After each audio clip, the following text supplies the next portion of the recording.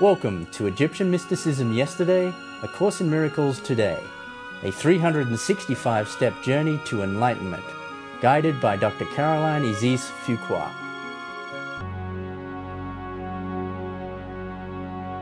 Step 178. I am a thought of God. I am the result of God's desire to express in form in the earth plane.